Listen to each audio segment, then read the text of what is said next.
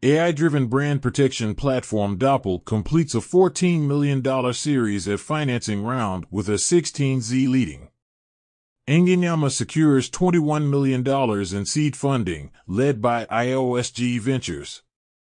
Polymer Labs concludes a $23 million series of funding round, with leadership from Blockchain Capital. Bitcoin mining firm Core Scientific completes its restructuring process and is set to relist on Nasdaq.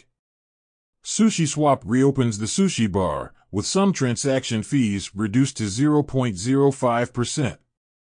Taiwanese prosecutors seek detention of ACE Exchange's leader to expand fraud investigation scope. Maker announces the removal of the RETHA vault and advises users to fully repay DAI debts.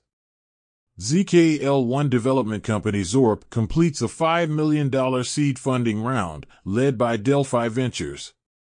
Digital asset venture firm One Roundtable plans to raise $800 million for its fourth fund. Demail Networks token DMAIL has a total supply of 200 million, with 6% allocated for airdrops. That's all for today. Have a good one.